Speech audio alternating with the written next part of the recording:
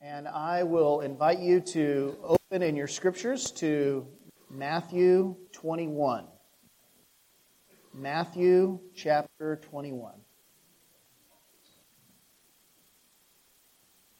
In the beginning, God created a king to rule under him. And that king was to exercise dominion, God's own dominion, over all the creatures of the earth. He was to cultivate the earth and to guard it from any enemy to God's reign. But an enemy came in, subtly. So subtly that he incited the king to rebel against his maker. The little king decided that he would be a great king, as the enemy lived out his vain hopes vicariously through the man.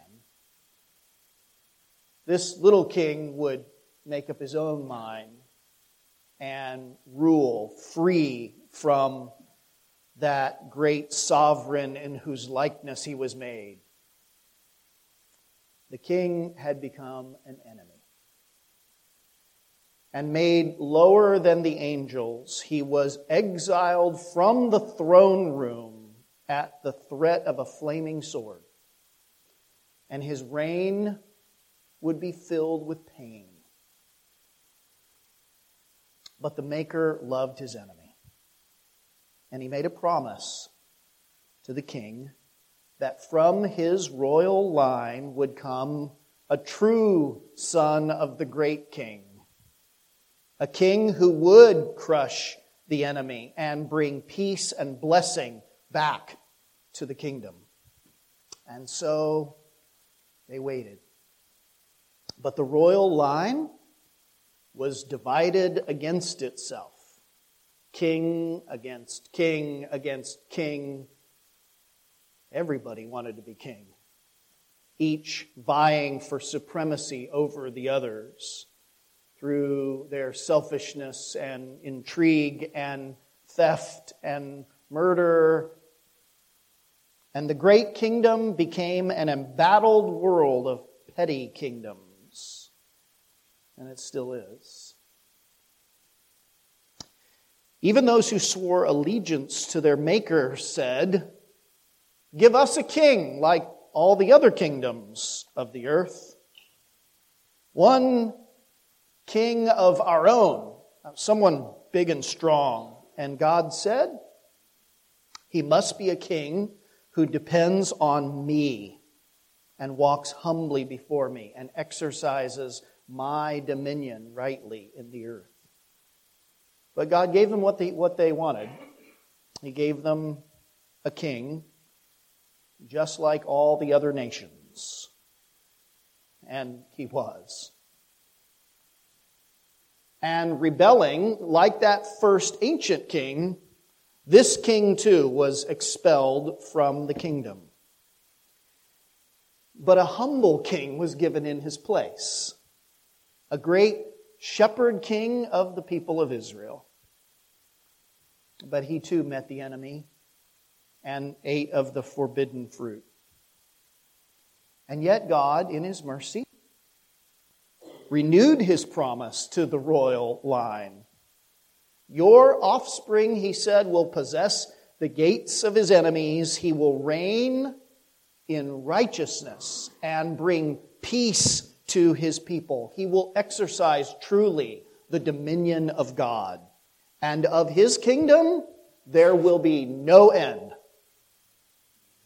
And kings came and kings went, and still they waited, always seeking that peace for the people that was so elusive, no matter what kingdom in which you found yourself. And the people waited for that last great king, the King of Kings, their true king. And their Maker kept their hopes alive with promises and prophets. They spoke of a mighty and merciful king who would also be their cleansing priest and God's final prophetic word to them. God kept their hopes alive for all of those many years with prophetic words like those given by the prophet Zechariah. Rejoice greatly, O daughter of Zion. Shout aloud, O daughter of Jerusalem. Behold, your king is coming. Righteous and having salvation is he. Humble and mounted on a donkey, on a colt, the foal of a donkey. I will cut off the chariot from Ephraim, and the war horse from Jerusalem, and the battle bow shall be cut off, and he shall speak peace to the nations. His rule shall be from sea to sea, and from the river to the ends of the earth. And so they held on to these blessed promises from their prophets.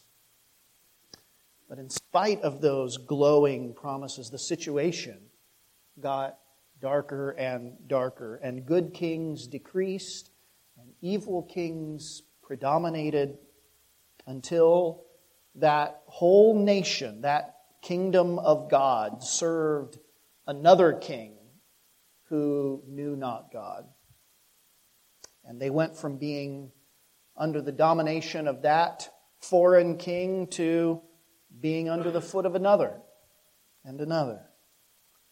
And now, at this point in the story, on the throne is a line of half-kings who rule under the heathen king across the sea. But then in the midst of this dark time comes a voice crying out in the wilderness, "Prepare the way, your king is coming.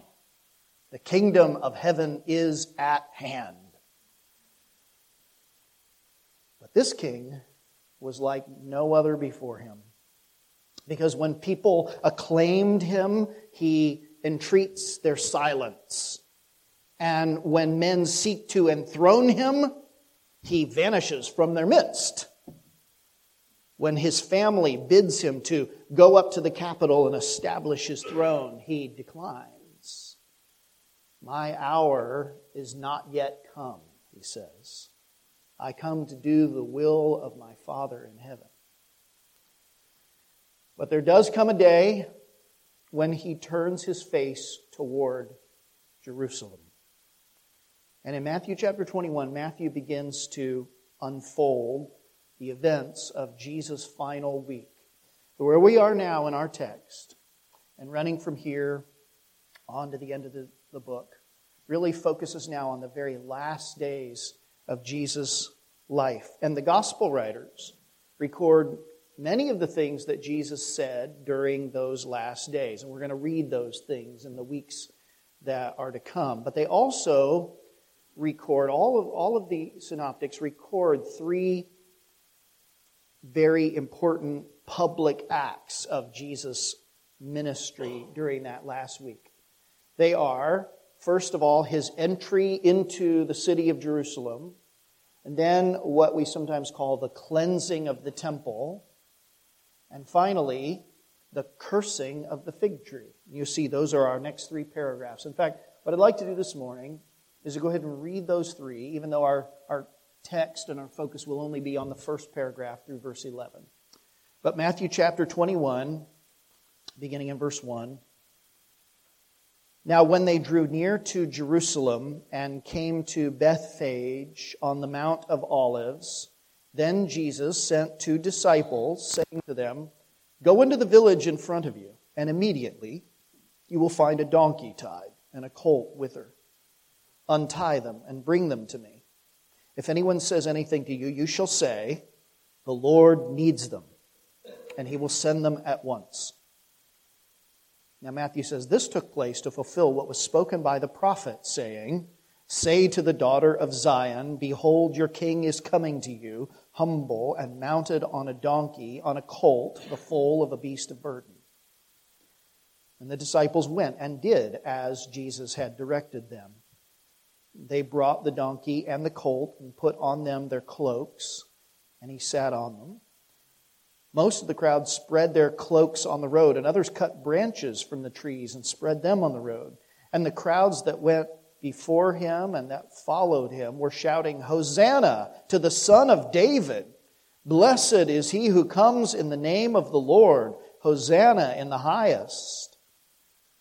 And when he entered Jerusalem, the whole city was stirred up, saying, "Who is this?" And the crowds said, "This is the prophet Jesus from Nazareth of Galilee." And Jesus entered the temple and drove out all who sold and bought in the temple. And he overturned the tables of the money changers and the seats of those who sold pigeons. And he said to them, "It is written, 'My house shall be called a house of prayer,' but you have made it a den of robbers." And the blind and the lame came to him in the temple, and he healed them. And when the chief priests and scribes saw the wonderful things that he did, and the children crying out in the temple, "Hosanna to the Son of David," they were indignant. And they said to him, "Do you hear what these are saying?"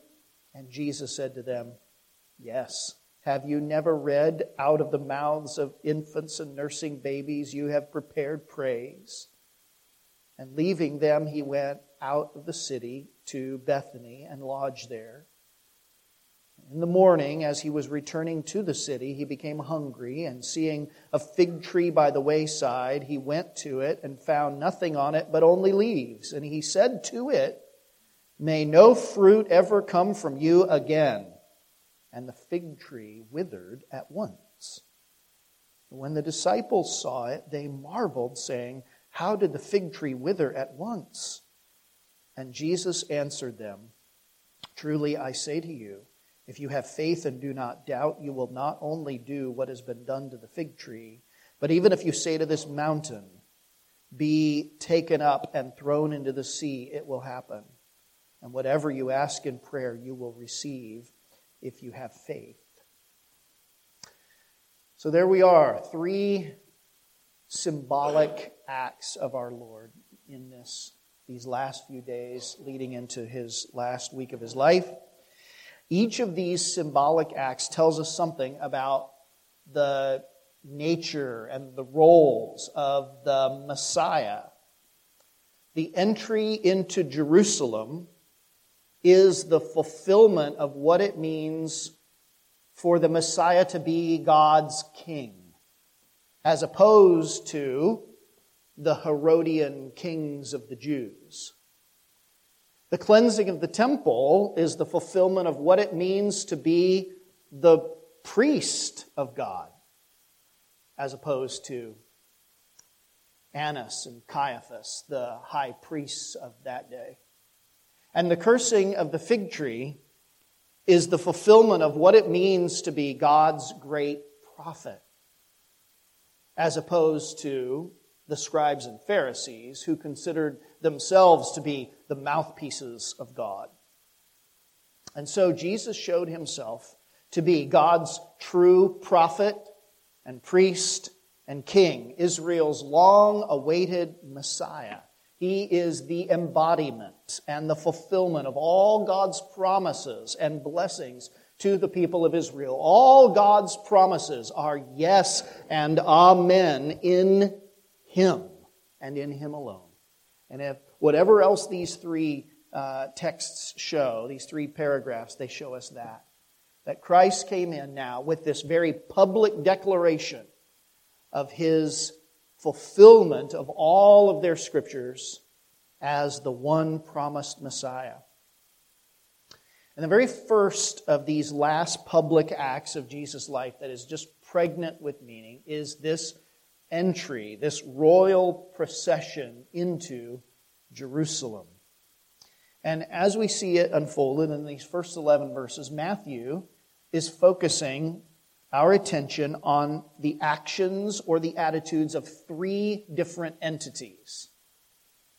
You see, first of all, he focuses on Jesus and what Jesus instructs and and what happens in response to that. And then he talks about the response of the pilgrims that are accompanying Jesus. And finally, he focuses on the Jewish leadership in the city of Jerusalem.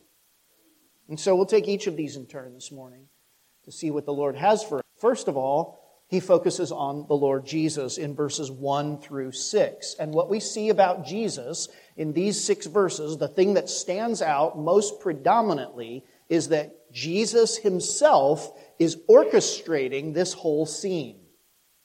You see that? Jesus himself is arranging this. His arrival in Jerusalem is deliberately dramatic.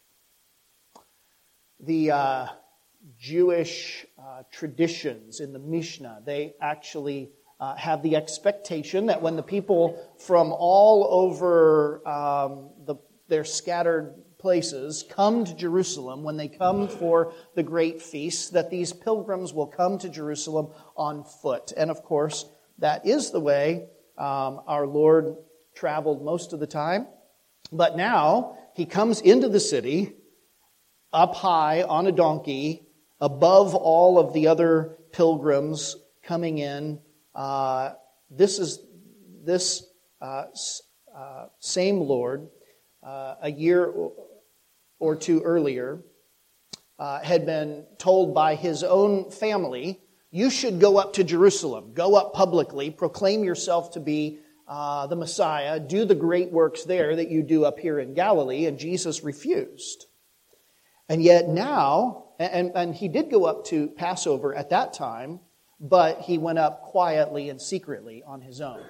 But now he comes very differently, doesn't he? Now he's sitting on the donkey, riding in, surrounded by all of these pilgrims on foot. Now his time has come. In other words, the king is going public. And it's not as if the donkey is a physical necessity. Think about this. Jesus and his disciples have walked for nearly 100 miles now from Caesarea Philippi all the way down to Jerusalem. So why for the last mile or two, however far this was, Bethphage was probably within a mile or so. Why, after walking 100 miles, get on a donkey to go the last mile? This is not a matter of him being merely weary. This is something more. Jesus is making a statement. Christ is orchestrating this scene. In other words, it's not these circumstances with the donkey and everything, and not being thrust on him. Jesus is the one, isn't he, who gives the instructions to the disciples. Apparently, Jesus had sort of pre-planned this with one of the local villagers, that he would leave a donkey, a couple of donkeys at this point, tied right near the gate of the city. And so when his disciples came, they would find the donkeys there. And there was a sort of prearranged password for the keeper of the beasts. The Lord has need of him. And that would be the signal that these were the men who were sent by the one who had arranged it. God needs your animal. And of course, God did need their beast of burden. All of this, in other words, was done with very thoughtful intention to be a kind of royal act, reminiscent of David's son Solomon, who rode into Jerusalem for his coronation on the back of a donkey. This, of course, also brought to mind, as Matthew records here, the prophecy that all of the rabbis saw as a messianic prophecy in Zechariah chapter 9, quoted here in verse 5. Say to the daughter of Israel, the daughter of Zion, behold, your king is coming, humble and mounted on a donkey, on a colt, the foal of a beast of burden. And so Jesus appropriates that imagery intentionally to make a statement about who he is. And he rides into Jerusalem on this beast, like the son of David before him, and in fulfillment of this ancient prophecy. And he does, as someone mentioned earlier in the service, he does ride in, not on a war horse, but on the back of a donkey. For he will not be the kind of Messiah that many of the Jews wanted, to rise up in violent overthrow of their oppressors. and be rid of the Romans. He would come humbly because his path to the throne was by laying down his life. So Jesus intentionally orchestrates this set of circumstances to remind them of that Son of David and to fulfill the prophecy spoken of in Zechariah chapter 9, to point to the fact that he is the fulfillment of all that God had promised. Then Matthew shifts and focuses our attention now, secondly, on the pilgrims. Those Jewish pilgrims coming to the city of Jerusalem for the great feast. And we see this in verses 7, 8, and 9. The disciples bring to Jesus the donkey. Actually, there are two donkeys, aren't there? There are two donkeys, a mother and her colt. The other Gospels make it clear that Jesus rode on the donkey, on the colt, rather. And in fact, it was such a young colt that no other human had ever ridden upon it, and which is probably why they brought both, that the mother would walk beside and calm her young colt in the midst of all of the hubbub of the great gathering of pilgrims that were there. And those pilgrims, they begin to make, according to Matthew's recollection, a kind of impromptu red carpet. We've all seen pictures of the red carpet that's rolled out when supposedly important people walk into a place, or we roll out a white runner when the bride begins to come in for her great wedding. And so they threw down their garments, their outer cloaks. Some of them cut down branches from the trees and threw them onto the ground, just like the people of Israel did at the coronation of King Jehu back in 2 Kings chapter 9. They make a kind of royal pathway for him into the city so that not even the feet of his beast have to touch the earth. And so the king rides in, not even touching the ground. And notice also that these crowds have enough intuitive understanding of what's happening to praise him in verse 9 as the Son of David. He is now publicly recognized as a descendant of the royal line to whom God has promised to give a descendant to sit on the throne forever. They recognize him as a son of David, a clear messianic reference. And with the words of Psalm 118, which we read earlier, with those words in their minds, they cry out, "Blessed is he who comes in the name of the Lord." They recognize he is the king who will bring salvation and deliverance for the people of God. And so they shout, "Hosanna, Savior, save us. The Savior is here." And I'm sure that a lot of the people who were gathered there merely wanted political deliverance from Rome and their earthly oppressors. And I'm sad to say that I think it probably is that way in a parallel way for a lot of professing Christians today, that they seek Christ and seek and hold the name of Christ because they believe that Christ will deliver them from all of their troubles and that their troubles are merely outside of themselves. So they come to Jesus so that Jesus will give them freedom from their sickness. Or they come to Jesus so that they can get help for their difficult marriage or from their poverty or some injustice that they face. Then they come to Jesus. But sadly, they are not willing to allow Jesus to strike at the very root of all of our problems. And that is the sinfulness that resides not merely outside of us, but within every one of our hearts. And it's so easy, isn't it, for us to see the faults of other people, to look around and at the evil of the world out there. But I want to tell you that you cannot come to Christ, you cannot come to His kingdom until you feel your own brokenness. You say, save me from myself. Not just save me from my troubles. But I am sure that some of those pilgrims did, in fact, enter into Christ's kingdom that day as they recognized Him for who He was and called out to Him as their Messiah with faith and hope and joy at the embodied fulfillment of all of God's promises to them as a people.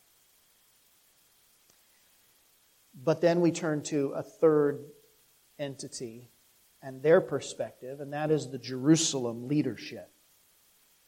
And Matthew records in verse number 10 that the Jerusalem leadership was stirred up. You see that? Jesus' claims do stir up people. Have you lived long enough to find that out? Jesus' claims will stir people up. These people are not merely stirred up in curiosity, like, who is this Jesus anyway? They're stirred up with alarm. The CSB version puts it, they were shaken. The whole city was shaken. They're alarmed at this pronouncement from the people that here is the king. The word had gone around to all of Jerusalem that this is the prophet. Jesus from Nazareth is the prophet, which is probably a reference back to Deuteronomy chapter 18, verse 15, where God told Moses that He would raise up another prophet like Moses, this new great Moses-like prophet. God said, He will speak my words. And when He speaks, you'd better hear Him. And this was a hope that many of the Jews held on to as a prophecy that the Messiah would come, the great prophet, just like the great king. Here's the great prophet. And now here they are saying the prophet has come. In fact, in John chapter 6, we read earlier that the people recognized Him as that messianic prophet. And in so doing, they attempted to crown Him king on the spot. This great prophet king who would reign over God's people. This is Jesus of Nazareth. The word is going around in all of Jerusalem. And how did Jerusalem respond? The whole city was troubled, we read. Just like the wise men, when they came to Jerusalem and spoke to King Herod those many years before, looking for a king of the Jews. And Herod, we read, was troubled, and all of Jerusalem with him. So now, too, the king has come to claim his throne and to press his claims, and all of Jerusalem is troubled again. Why are they troubled? Well, perhaps because they feel that Jesus, this great prophet, whoever He be, will steal their power, will steal their influence. Or perhaps they are afraid that if He continues to press His claims, and if people acknowledge His claims, then it will bring great trouble upon them as a people. It will bring down the wrath of Rome if this so-called Messiah's claims are put forward publicly like this. And I tell you this, friends, that many people today do not mind speaking of Jesus as Lord when it means little to them. But when it means true trouble and hardship for them, many people are not so keen to acknowledge Jesus. What is true of the people of Jerusalem then is just as true today. That only true believers, those who are confident about who He is, are willing to proclaim His glories publicly in the face of potential danger, which is an absolute reality under the heel of Rome. Rome wanted peace over there in Palestine, over there in Judea. Not some upstarts claiming to be kings and uniting the people again against their masters. And so today being a Christian can sometimes bring trouble, can it? It can. And for that reason, some people are troubled at the claims of Christ. I tell you too that nobody minds a nice, mind his own business kind of Jesus, right? You know what I mean? So people are content to let you have a Jesus who is your own sort of personal little God or your own little private religion, as long as the claims of Jesus, the public claims of Jesus as the King of all the world are not pressed. But when you begin to press the claims of King Jesus, to exercise His authority over the planet, when you begin to say that Jesus tells us how we can live in the privacy of our bedrooms or at the doctor's office, or that Jesus has something to say to command powerful politicians and businessmen as to what they can and cannot do, or when you recognize that Jesus tells you what you can and cannot do and commands you to yield your opinions and your desires to His. When He rides up as the king, then that's when people begin to get stirred up. Oh, you can have your little Jesus over here as long as He's not the king.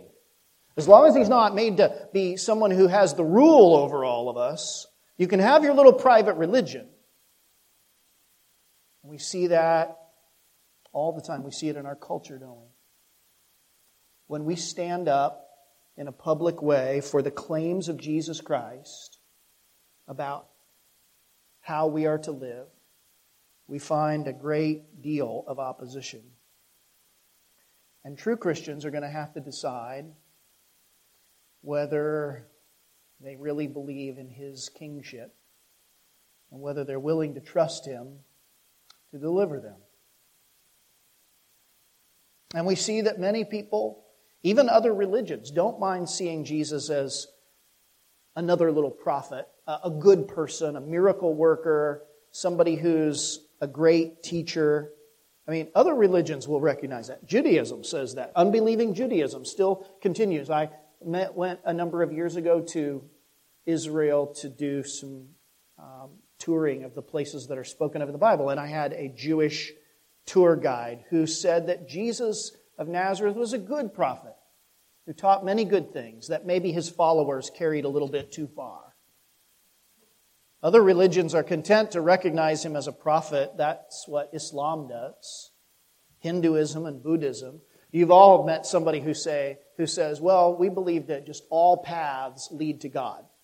Right? So you may be a Christian, this other guy's a Buddhist, and I'm an atheist, but as long as we're living in a good way, then we all will come to God. And you can look up to Jesus, maybe He was a good man.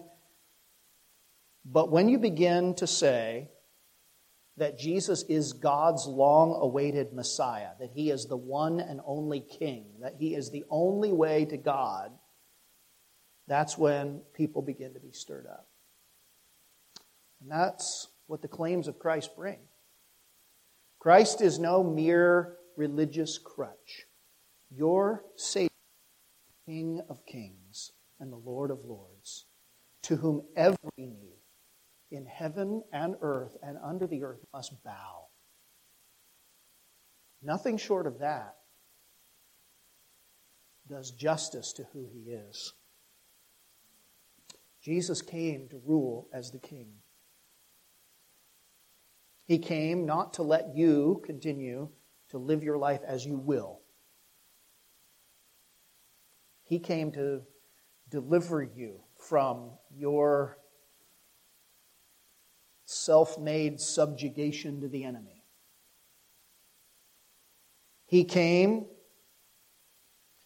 so that you might yield to Him and bow to Him and rejoice in Him. He came to take dominion over your sin, to crush its head, and to possess the gate of His enemy in you.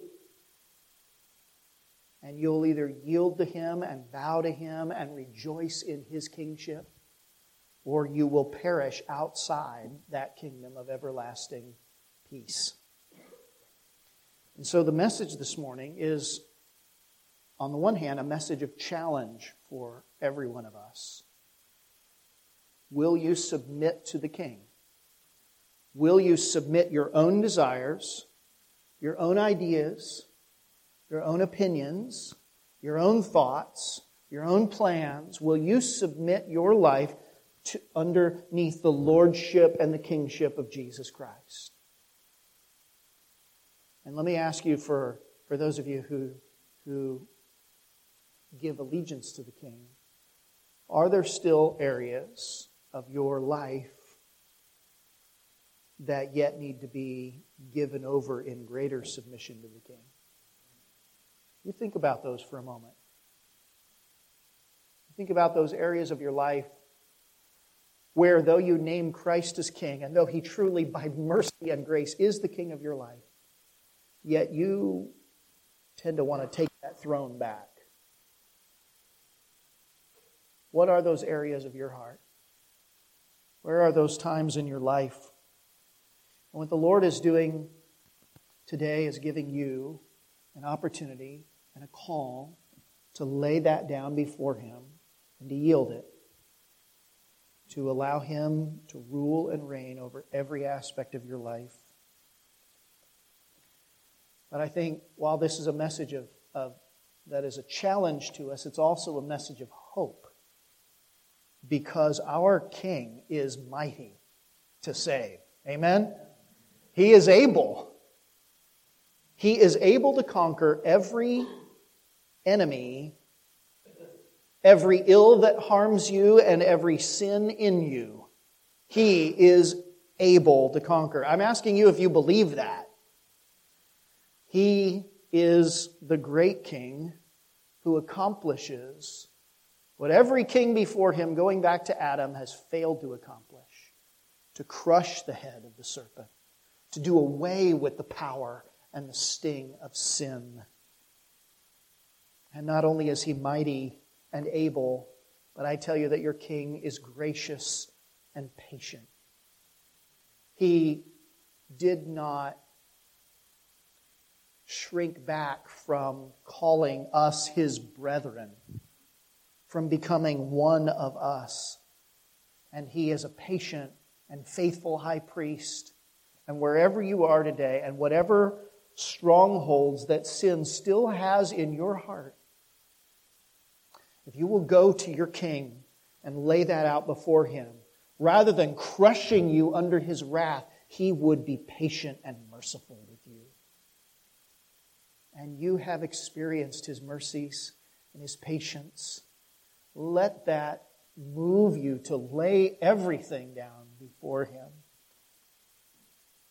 And He is not only mighty and not only merciful and gracious, but He is wise. He is wise enough to bring about all His good will, even your sanctification. This King rules and He reigns.